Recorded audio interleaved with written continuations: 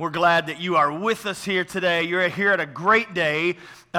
We kicked off our kids' ministry and nursery again after nearly a year of being away. And so it's awesome to see kids and children in the nursery again, and we praise God for that, and just glad that He is beginning to open some more doors for us, and excited to have all of you here with us as well.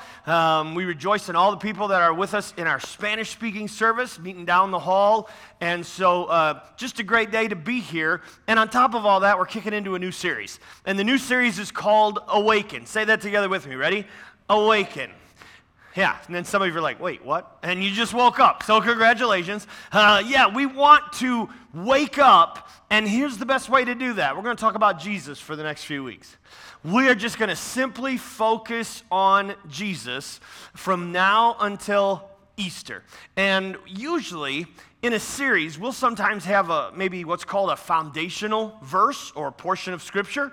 We'll just kind of, grab onto it and hang on to it and build off of that. This past few weeks, we've talked about unhindered, and we've looked at our thought process and the way that we think and how a lot of times that can hinder us from the grace, the freedom, the goodness of God.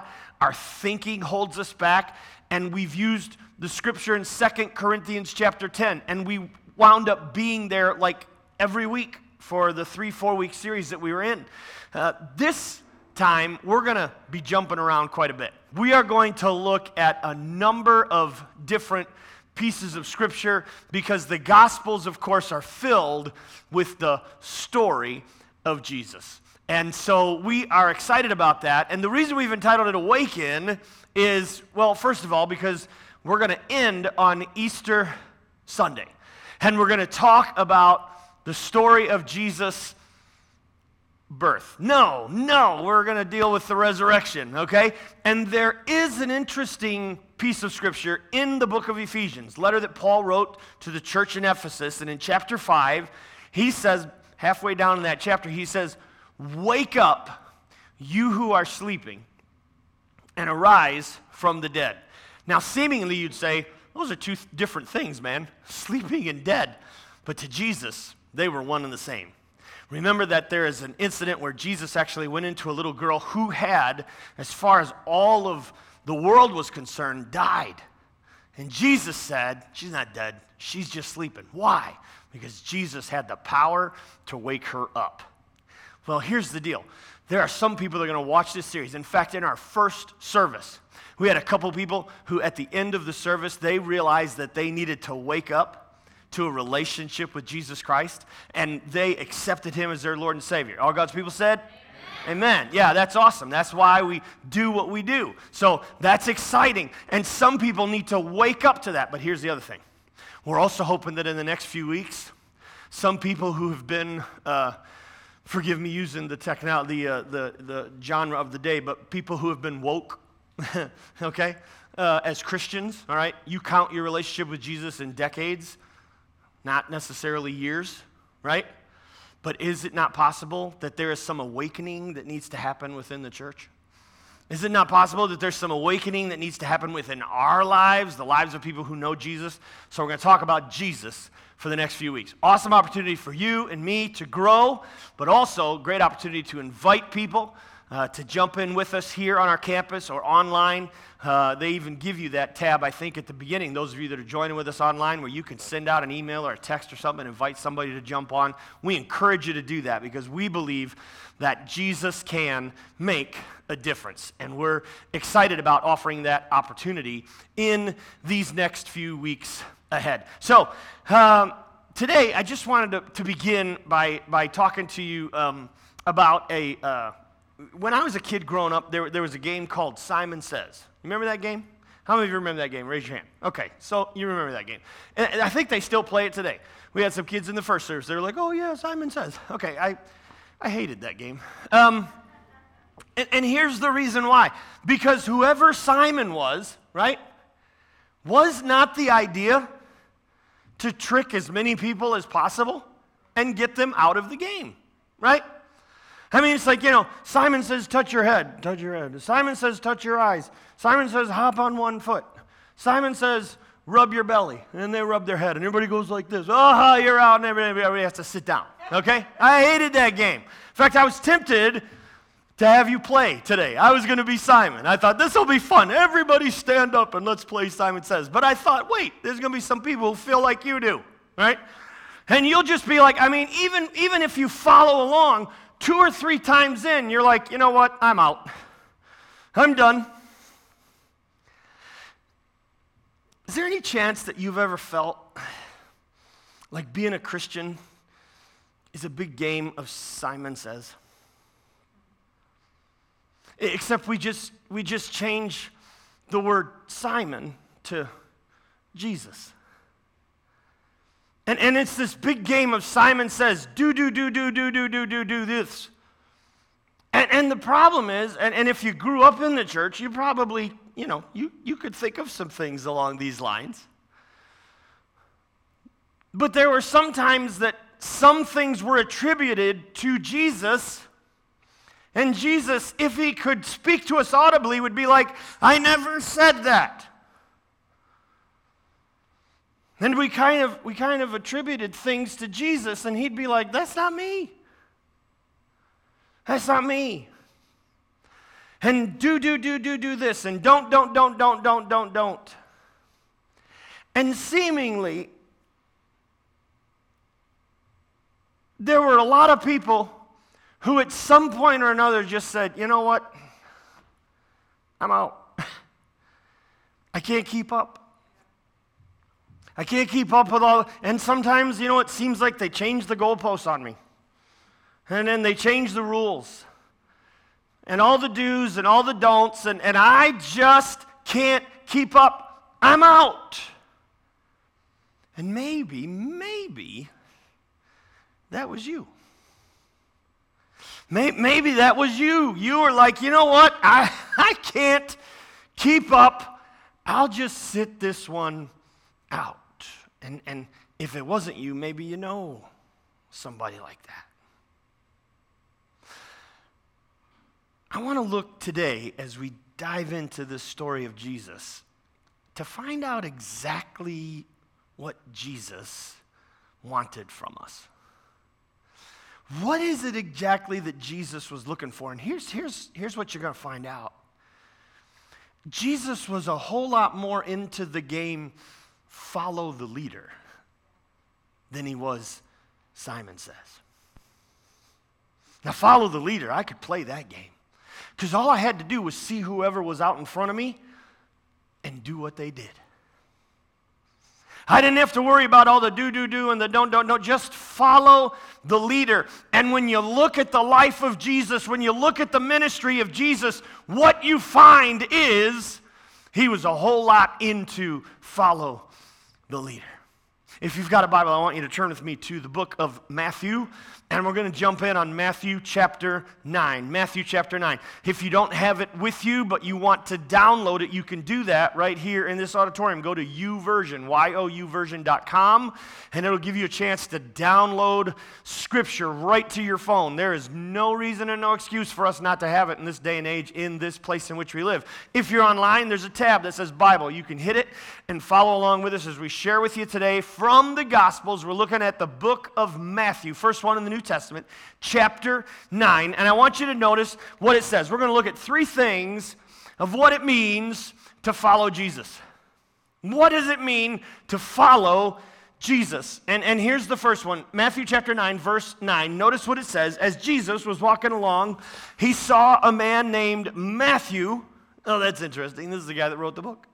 Sitting at his tax collector's booth. Follow me and be my disciple, Jesus said to him. So Matthew got up and followed him. Now, a couple things that you need to understand about context here, okay?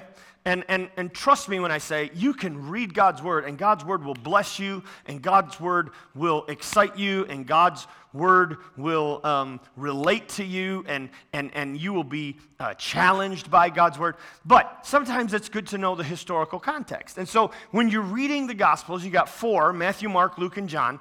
Matthew was writing his gospel to the Jewish people, which meant what? Jewish people already had faith. Their whole system was built on a faith in God. And so Matthew, as he writes to these Jewish people, he is writing to people who already have some idea, some understanding of what faith is. Matthew is just trying to get them to understand that their faith needs to be placed in Jesus, because Jesus was who he says he was. He was the Son of God. So he's writing to this group that already has some established faith. He doesn't go into a lot of detail, does he? He just says, Jesus came along, saw a tax collector, in parentheses, me. That's what he could have said. And he said, Matthew, follow me and be my disciple. What was he saying? He was saying, Matthew, I want a relationship with you. I want a relationship with you. If you come and interact with me, I'll interact with you. If you come along and engage with me, I'll engage with you. Following Jesus is relational.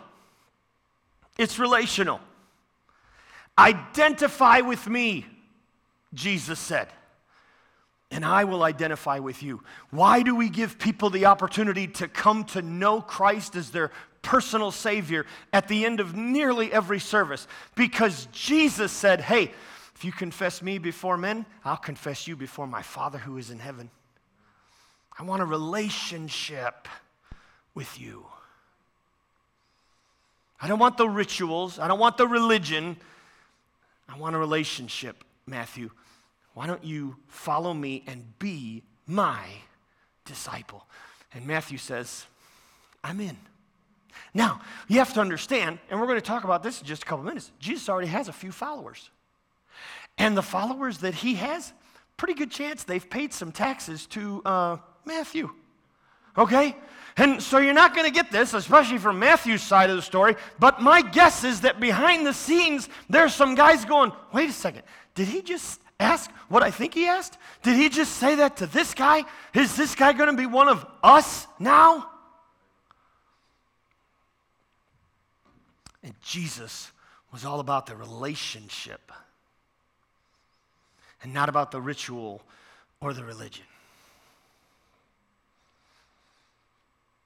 It's interesting that when Jesus comes along, he refers to God as a heavenly Father. He tries to personalize the relationship.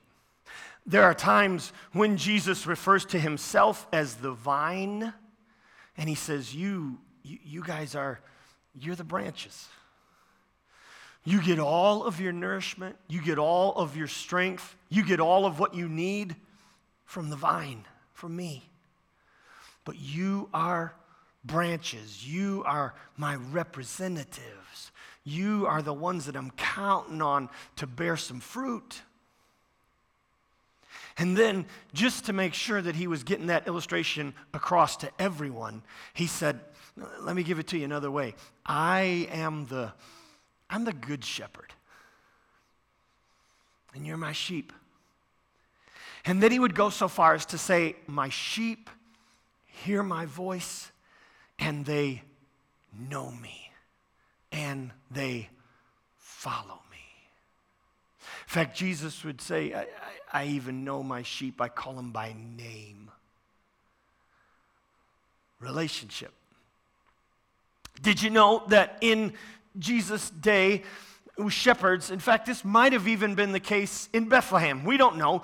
It's possible, that they had everybody come over and they drew straws or they played rock, paper, scissors, and some guy, he was out, and so, all right, you stay with the sheep. We're going to Bethlehem. I don't know. But we do know that in Bethlehem, it was a hub because there were a lot of shepherds in the area, and sometimes they'd have to come in and do dealings in town. Sometimes there'd be one shepherd with just a few sheep. They would bring the sheep into town, and they would leave the sheep in this kind of penned-in area. And they would leave them with someone who would watch them. They'd take care of the sheep. But sometimes you'd have more than one shepherd's sheep in that penned-in area, right? And so then the shepherd comes to get his sheep, and he's like, okay, that one and that one, I don't know. They're sheep, right? You want to know how he'd get them? He named the sheep. And when he would call the sheep by name, the sheep, especially if he was a good shepherd, they'd go right to him. Because they knew he's the one that took care of me. He's the one that beat off that bear. He's the one that beat off that wolf. He's the one that led us to a pasture where we had plenty to eat. And they would follow him because he would know them by name. Listen, being a follower of Jesus is relational. And part of the problem that people have is when they try to figure out, what does this all mean? All the do, and the don't, and I got to follow this, and I got to follow that, and I got to do this, and I got to do that. And they're following all these rules and all of these regulations and all of these rituals, and so did the Pharisees. And Jesus was like, yeah, you don't get it. I want a relationship. And so he goes by a tax collector. He says, hey, come on. Now, here's the deal. The story gets worse. Notice the very next verse. It says, later, Matthew invited Jesus and his disciples to his home as dinner guests, along with many tax collectors and, catch this now, other disreputable sinners. Come on now, do you understand what's happening? You got the tax, they're in their own category of sinner, okay? Here's the tax collectors, and then here's all the other disreputes. All the other disreputable sinners. And tax collectors were like known as the worst of the worst. Why? Because they had to pay Caesar a certain amount. And the way they lived was by collecting whatever they could above and beyond the amount that was owed to Caesar and the government. And as long as the government got their share, they didn't care what they charged. And they would overcharge and they would gouge the people, and they lived high off the hog. And the other people couldn't stand the tax collectors. And they kind of get lumped into their own category. And then his other friends were all these other disreputable people. And he says, Jesus, would you come to my house? And Jesus comes with his disciples. Remember now, these guys haven't been with Jesus that long. Don't you think that behind the scenes they're like, I'm not sure my mom allows me to go into this house. I'm not sure I can go in here. And Jesus says, come on, we're having dinner. And the Pharisees saw this. And they asked his disciples, again, these guys are like, I don't know. They say, why does your teacher eat with such scum? Well, way to sugarcoat it, guys. Okay? It's almost like they couldn't help themselves, right? Do you have those moments? Huh? You're like, I know I shouldn't say this. I can't help myself. I know I shouldn't ask this, but I just can't help myself. That was the Pharisees. They just couldn't help themselves. Why does he eat with such scum? And the disciples, at this point in time, the disciples that he had were probably like, we're not sure. I mean, it hasn't been that long. Jesus overhears this. So from his kind of reclining, imagine Jesus is reclining at the table, okay, and he overhears the Pharisees. And so he kind of yells out to them, healthy people don't need a doctor. Sick people do. Now imagine, all the people at the table are like, yes. Wait a second. Are we the sick people? Healthy people don't need a doctor. People who don't think they need a doctor don't need a doctor. Sick people need a doctor.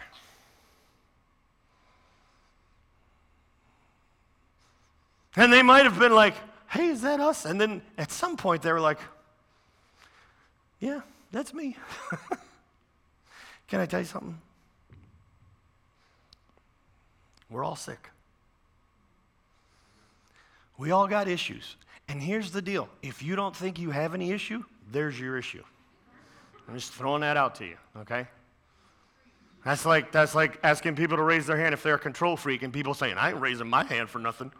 Just proving they're a control freak. Yeah, we've all got some issues, okay? And the more readily we understand that and realize that, the better it is that Jesus came.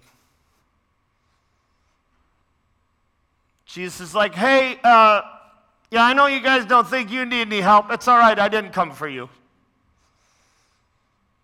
I came to those who need the help. And then he added, now go and learn the meaning of this scripture. I want you to show mercy, not offer sacrifices. For I've come to call not those who think they are righteous, but those who know they are sinners. And listen now, listen. Some of you count your relationship with Jesus in decades, not years. Listen, if we're not careful, we can easily become an us and them. And we can live in that atmosphere. And we could kind of huddle ourselves together and talk about how well we behave and what we believe. And Jesus yells out, hey, I didn't come for all of you who think you're all that. I came for those who realize they need help. And I came to have a relationship with them. God so loved the world that he gave his one and only Son.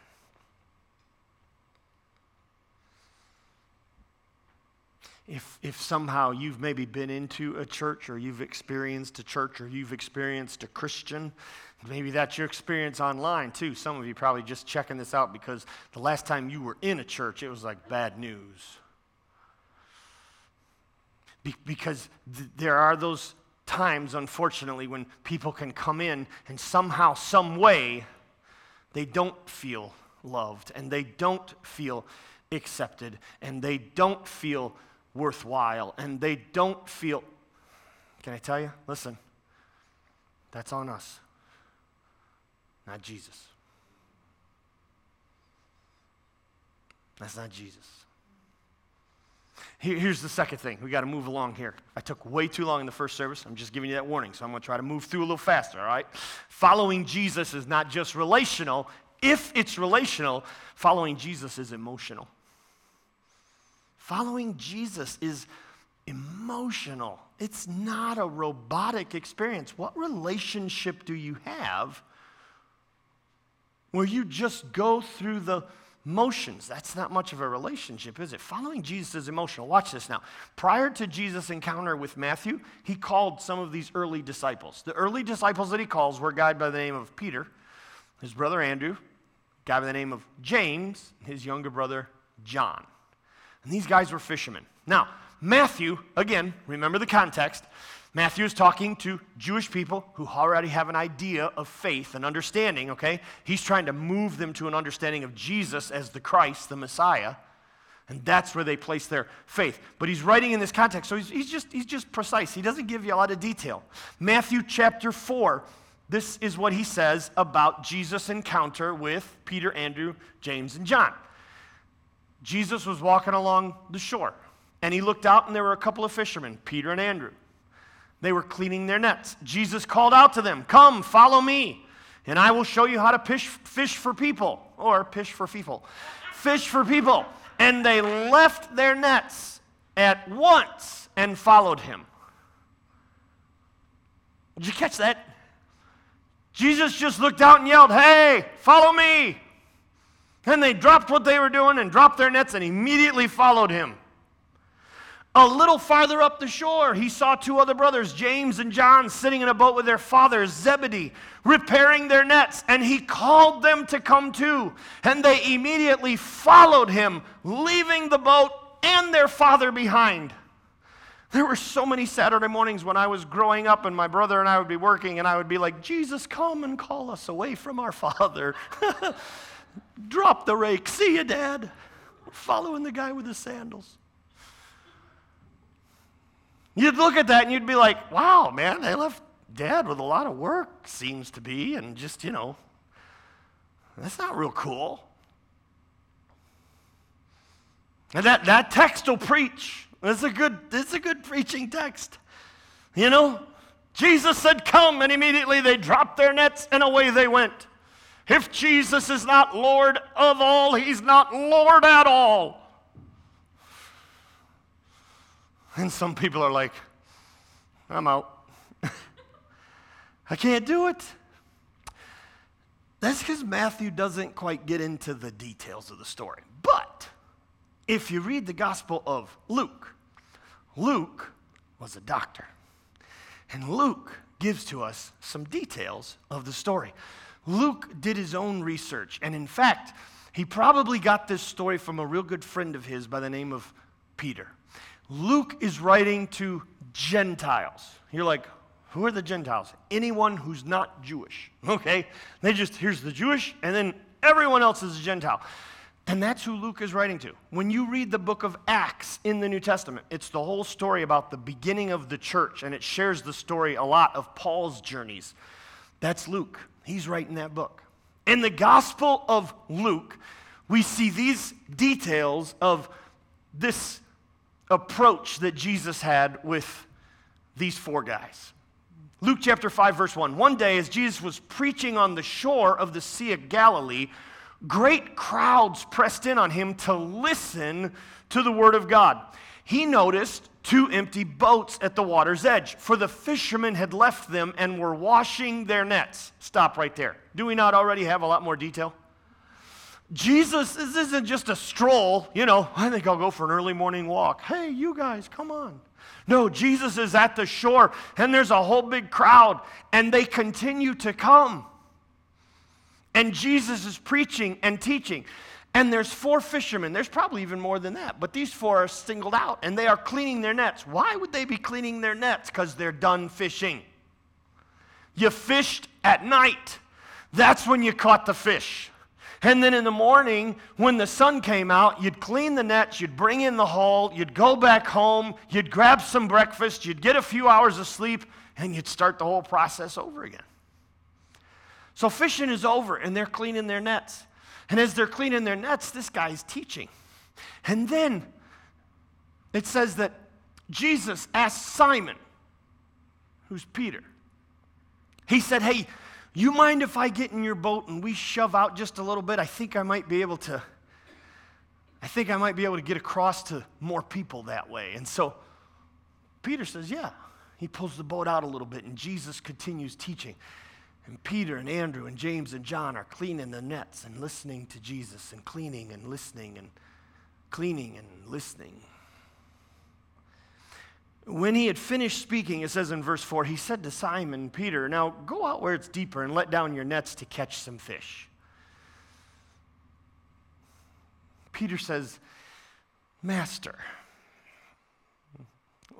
What's he doing there? What he's doing is being polite, okay? Some of you a little older, if you were trying to be polite, you might say, "Good sir."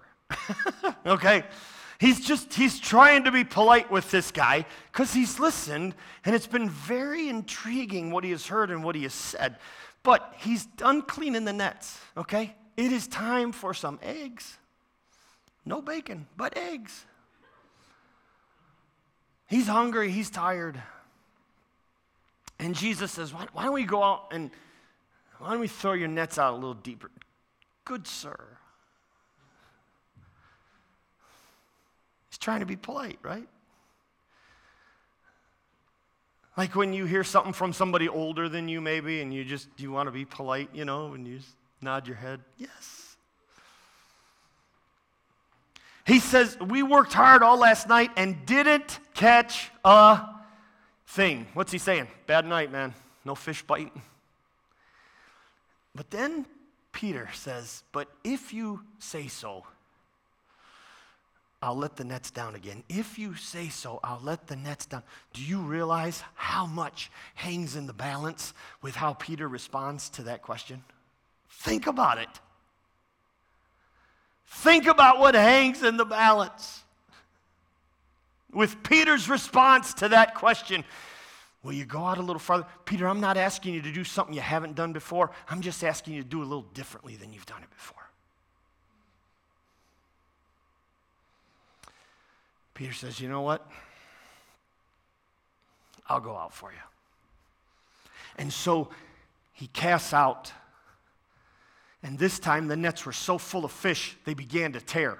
The nets are tearing, they're so full. Okay? A shout for help brought their partners in the other boat. Who could that be? James and John. And their dad, they bring their boat over. And soon, both boats were filled with fish and on the verge of sinking. And this isn't in there, but I just have a feeling that Jesus is just busting. I mean, he is just laughing. This is just so incredible.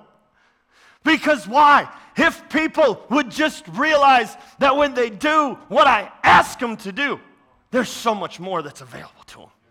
And Jesus is just laughing, and these guys are trying to haul this. They don't know what to do with it all. And soon both boats are filled with fish.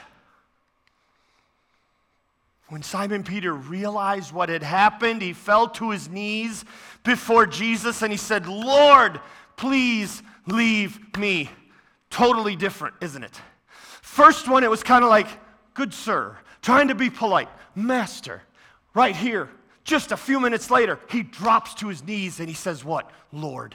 There's a book in the Bible called Romans, and in chapter 10, verse 13, Paul writes this small little verse and says, whoever calls on the name of the Lord will be saved. Why? Because Paul had experienced that. Paul had been on the road to Damascus. Paul, steeped in sin, steeped in the persecution of those who call on the name of Christ, steeped in the persecuting of the early church. He's on his way to Damascus to arrest and maybe even kill some of those who call themselves Christian.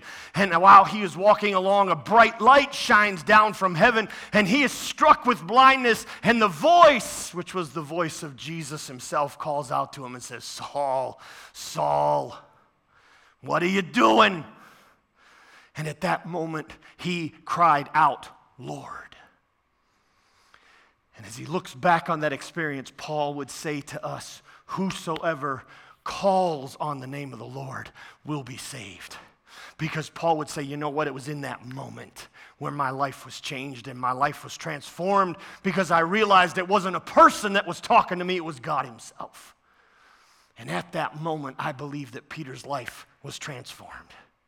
He dropped to his knees and he said, Lord, Lord, please leave my boat. I don't deserve you to even be in here. If you knew what I'd done, if you knew where I've been, if you've known the decisions I've made, I am too much of a sinner to be around you. As he was awestruck by the number of fish they had caught, as were the others with him. His partners, James and John, the sons of Zebedee, were also amazed. And Jesus replied to Simon, don't be afraid. From now on, you will fish for people. And as soon as they landed, they left everything and followed Jesus. Well, duh. A little more than what Matthew shares with us in it, isn't it? Come on, follow. Okay. No. Luke gives us the details of the story. What happens? Jesus met them right where they were. He said, I'm not looking for you to do anything that you haven't done before. I'm just looking for you to do it a little differently. And if you'll do it with me in the boat, I can make a pretty big difference. I can make a pretty big difference. And notice all of the emotions, right, that are in that story. I mean, at first, Peter is polite, right? He's like remembering all the things his mother taught him. And then Peter is probably like, whatever. You want to go out, we'll go out. Okay. My wife is going to be mad at this because she's already got breakfast on the table. I'm going to be late. And then he throws it out, and then there is what happened? Because he pulls on the nets and he can hardly get them in. And then there's all these fish, and there's this excitement and the amazement. And then there's a realization. Something's going on here. This man's different. And there's a realization of who he is compared to Jesus. All of these emotions. And then Jesus says, don't be afraid.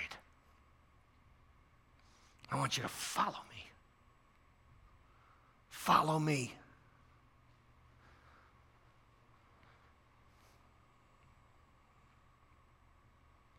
There is no emotion without relation. Can I say that to you again? There's no emotion unless there's relationship. But if you feel like you have a relationship with God and there is never any emotion, I know that I've gone from preaching to meddling and I'm about to step on some toes, but I gotta ask you, has there been a relationship? Has there ever been that moment when you have cried out to him like Peter did and said, Lord, I'm unworthy of you because I'm such a sinner? Or is it possible that, going to church, it's just what you do?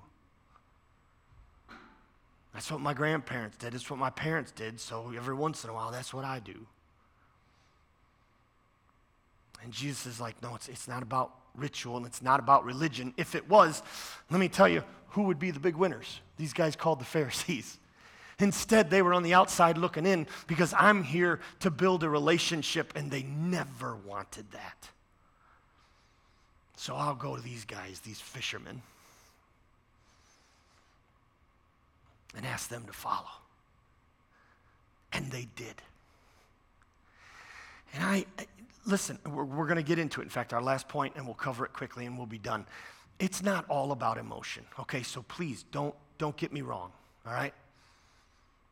And I know that there can be some people who get way too on the emotional side of things, all right? And then it can be all kinds of, and you're like, I don't want to be fake. I understand that.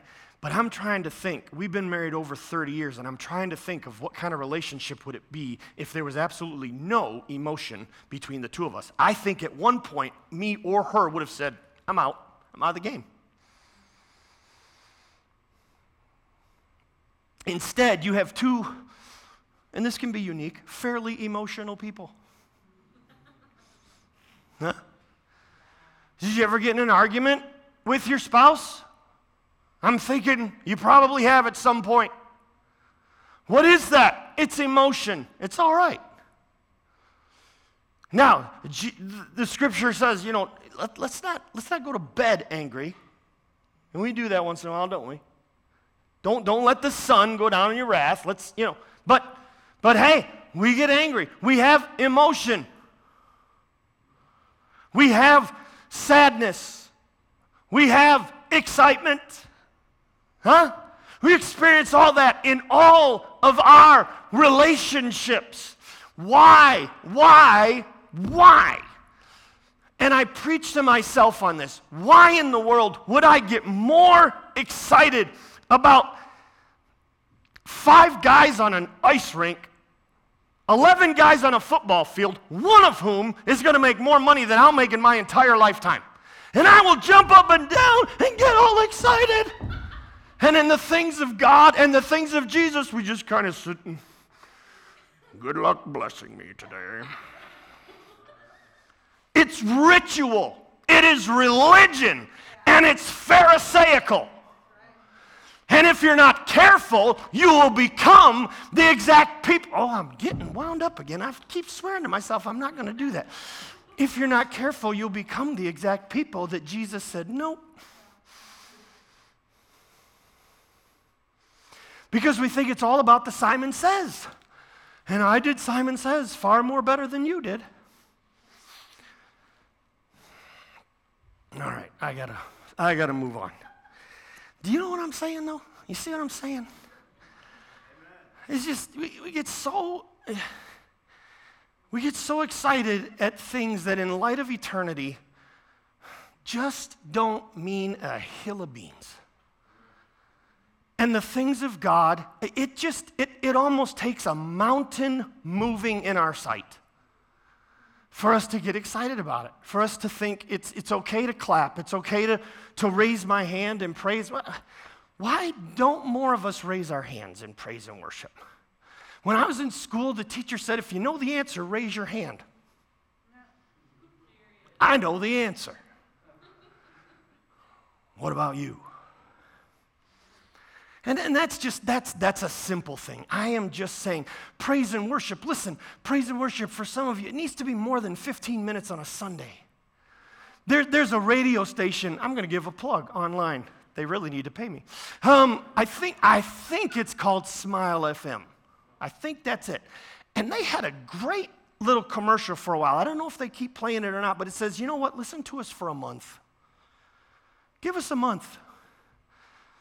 See if your attitude changes. What are they saying? Fill your mind and your heart with some worship of somebody who wants a relationship with you, somebody who loves you enough they were willing to die for you, someone who comes along to your life and says, hey, look, I'm not asking you to stop. I'm not asking you, this message is not about you going in tomorrow and submitting your resignation. I quit, I'm following Jesus. No. He just says, I want you to do it a little differently.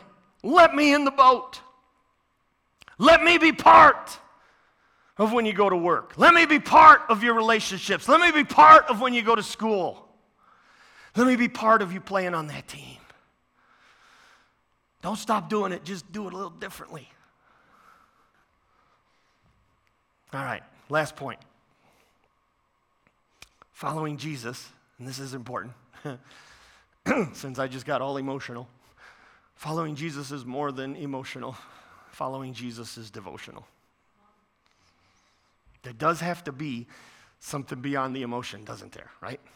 Because here is the deal. If you were to have a sit-down talk with my wife, I know you're going to find this hard to believe. But if you were to have an honest heart-to-heart with her, she would say that on at least a couple of occasions, she has wished she hadn't gotten married. Okay? Can you believe it? Have you ever had that kind of a day where you're like, oh, that husband. Oh, that wife, I wish I... Have ever been a day, oh, children, plug your ears. Ever been a day where you're like, you know what, I'd have been better off if we wouldn't have had kids? Huh? I'm thinking maybe. There's been at least a day. Has there ever been the day when you woke up and said, I am so sick of this job, I do not want to go to work? But yet, here's the deal. You stayed married, you kept being a father or a mother, and you went to work. There may have even been a day when all three of those happened at the same time for you. You just kind of felt like checking out, but you kept at it. Why? Because there has to be more than just emotion, doesn't there? There's got to be some devotion. So in John chapter 6, Jesus, again, you just need to read the chapter. It's an awesome story. But you read John chapter 6 and you read where he fed thousands of people. This little boy had a lunch. That's all they had. And the disciples were like, we need to send these people out of here because, well, to be honest, we're hungry and we'd like to eat and we can't eat till they eat, so get them out. Jesus is like, what do you got? They bring him a little boy's lunch. He multiplies it and feeds everyone, and they wind up having 12 baskets of leftovers, one for each disciple. Gets to the end of the day, feeding, miracles, healing, teaching, awesome day. Jesus said, you know what? I'm a little tired. Let's go to the other side. You guys get on the boat. I'll meet you over there. Another interesting experience happens while they're out on the boat, okay, big storm. They experience Jesus again out on the water. Read it, it's awesome. But they get to the other side, and guess what happens? They get off the boat, and here's all these people. They followed us. And Jesus is like, hey, I'm so glad you're all here, but let's be honest. Most of you are just looking for the free meal, okay? You loved the fillet of fish yesterday, and you'd like another one. And I'm all about that. I'm good with feeding you. I'm glad you came. But here's the deal. I've got more than that. I've got something that if you'll allow, I can give you that will feed your soul. It'll make a difference in your whole being, not just subside your hunger pain. It'll subside your life pain. And he shares with them how he is the bread of life. And how he's not just the bread of life for this life, but actually, if they'll put their faith and trust in him, he'll give them life that goes beyond the grave. And some of them are like, yeah, isn't this Joseph's son? I mean, he made a nice table for me a couple of years ago, but what in the world? And the Bible says in John chapter 6, verse 66, that they bugged out. At this point, many of his disciples turned away and deserted him. Then Jesus turned to the 12 and asked, are you also going to leave? And Peter, remember him? The guy in the boat? Peter said, Lord, to whom do we go? You have the words that give eternal life. We believe and we know you are the Holy One of God. It takes more than just emotion. The emotions of the day before, awesome, incredible. But now here's a day where the rubber's kind of meeting the road, and Jesus is saying, look, if you really want to be a follower of me, it's not just about free food. You got to feed your soul. And I can do that. I can help with that. I can make that happen. In Ecclesiastes, Solomon writes this book, and he writes it after pretty much dabbling in everything that the world has to offer, and he's come up pretty empty. He is the world's wisest man, but in a number of areas, he fell short of God's mark for him. And he writes this book of Ecclesiastes, and in chapter 3, you've probably heard it. In fact, some have written songs about it. And he says, for everything there is a season, a time for every activity under heaven, a time to be born, a time to die.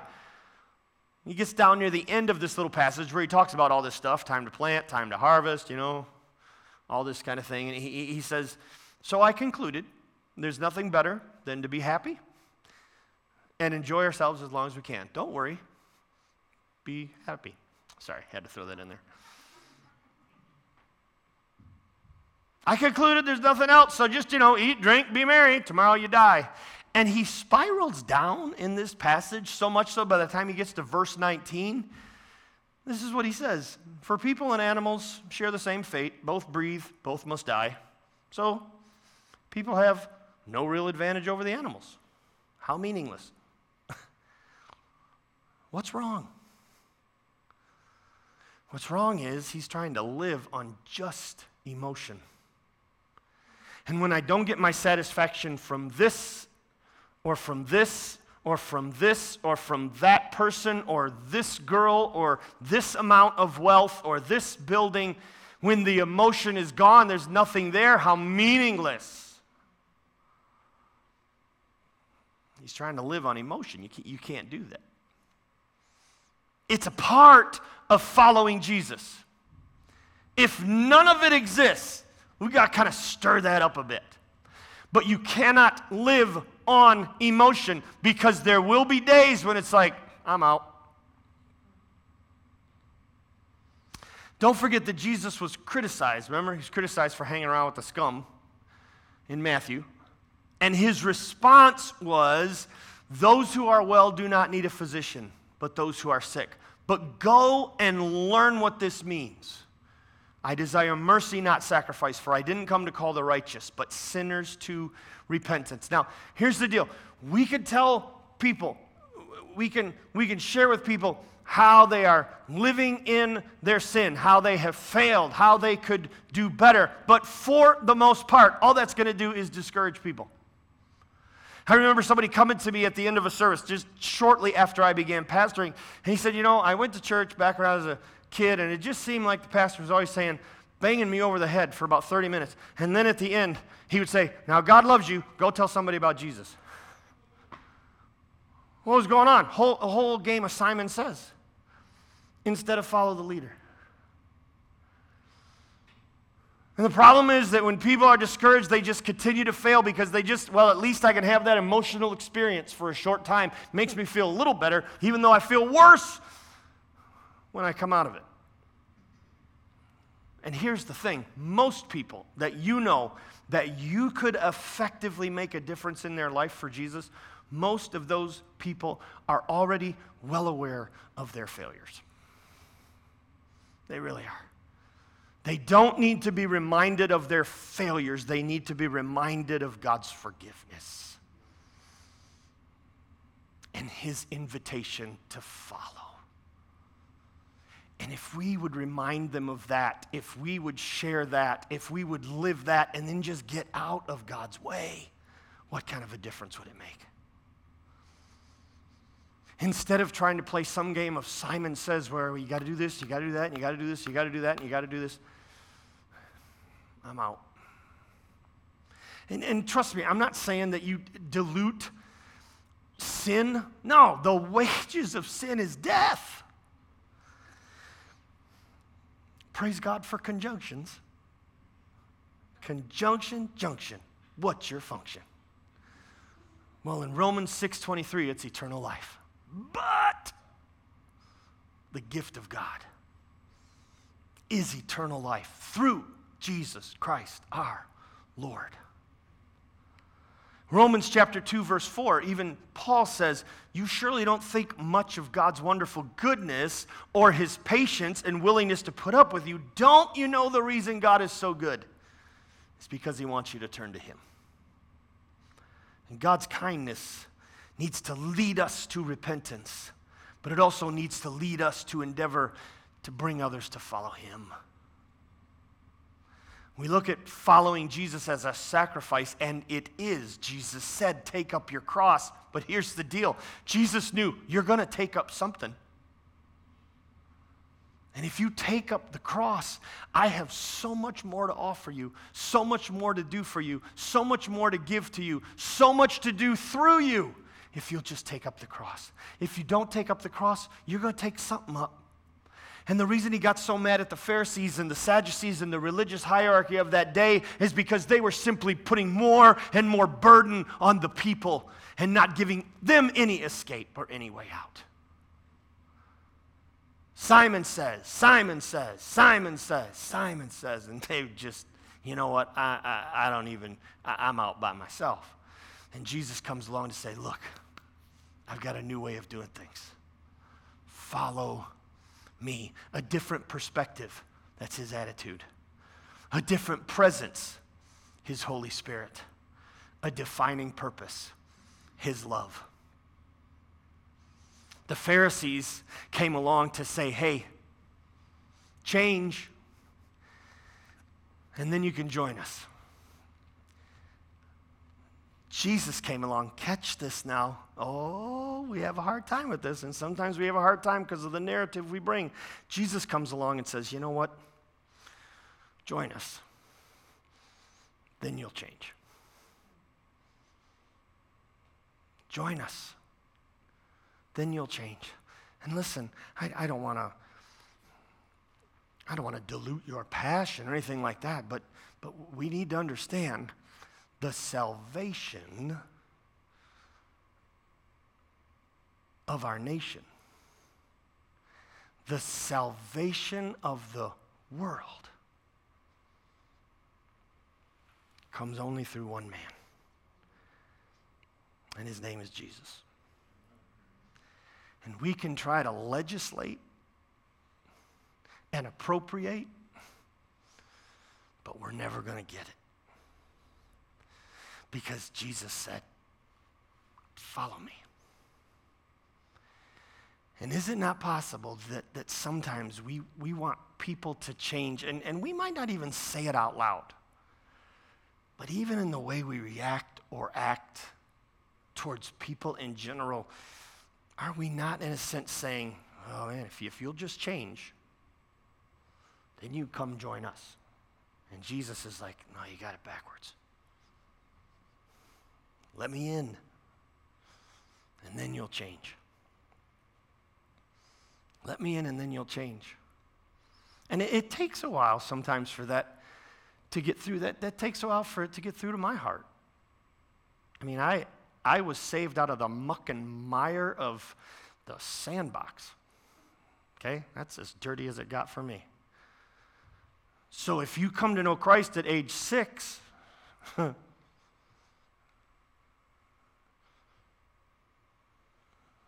Jesus says, let me in the boat. And I'll make the changes. Let's try it his way. Let's follow Jesus. So, my question is, and we close with this, what's that mean for you? What's it mean for you? What's it mean for you to follow Jesus? When you look at not all the do's, not all the don'ts, not how you doing at following Jesus? Where are you at? For some of you, the next step for you would be just come back next Sunday. That's a step. That's just, okay, I just need to, for some of you, you need to get into God's Word. You need to grab it. It's so available. You can take it on your phone. And just, again, I've told you, I know, and some people are like, that's so simple. Read a chapter a day. Just a chapter a day. Start with Paul's Gospels in the back of the New Testament. Read a chapter a day. At the end of the week, all of a sudden, you've read 2 books of the Bible. And for some of you, that'll be 2 books more than you read last year. Maybe you need to change the atmosphere. So throw on Smile FM or something. Find something that you like to listen to on Sirius that get some worship in your heart and in your head during the week, not just on Sundays. For some of you, maybe it's giving.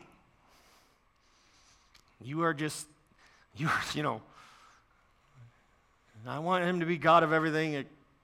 He's not God of my checkbook, though, is he? He doesn't have to run that.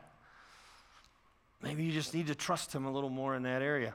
But maybe for some of you, the first step for you is to actually ask him to come into your heart, forgive your sin, and be your Savior.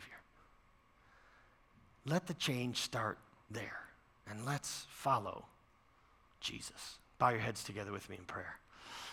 If that's you today, whether you're here with us on our campus or if you're online with us, watching from home, wherever you're viewing from, I want to ask you today, has there ever been the moment when you have invited Christ to come into your heart and be your Lord and Savior? If not, today can be that day. This can be that moment for you. When you say yes to Christ, he will come in, he will forgive you, he'll begin a relationship with you. The Bible tells us that old things will be passed away, all things become new. And if that's you, if you want to know today that Christ lives in you, that someday you'll live with him in heaven, you want to know that your sins are forgiven, I want to simply ask you to pray this prayer in your heart after me. You don't need to say it out loud, he'll hear you. But if that's you, I want you to simply pray this prayer. Lord Jesus, I do believe you love me. And I believe you came and died and rose again for me. Come into my heart, forgive my sin, and save me. I make you the Lord of my life. With our heads still bowed in prayer, if today you're here and you prayed that prayer, would you just quietly, quickly, just slip up your hand and put it down and say, yeah, that's me today, Billy. I prayed that prayer. I invited Christ to come into my life. Just slip it up and put it down. That's me today. I prayed that prayer. I invited Christ to come into my life. If you're watching with us online, there's a tab that's appeared on your screen that says, Today I accepted Christ. Would you just hit that tab? Just hit that button. We're not even going to know your name right now, but God does. And you can rest assured that before the afternoon is over, I will be praying for you and thanking God for the decision you just made. Father, thank you for meeting with us here today. Thank you for inviting us on an epic journey to follow you. Lord, when we look at the disciples and the lives that they led up until they began to follow you and the difference you made in their lives, it's unreal, Lord, when you peel back the layers and see they were like us until you made the difference. And then they became world changers. So, Father, help us to realize that for a lot of us here, you're not asking that people stop doing, being. You're asking, let me in the boat. Do it a little differently. Follow me. So may we, no matter where we're at in our journey with you, may we endeavor to follow more closely than we ever have before. Thanks for meeting with us here today in Jesus' name. And all God's people said, amen. Amen.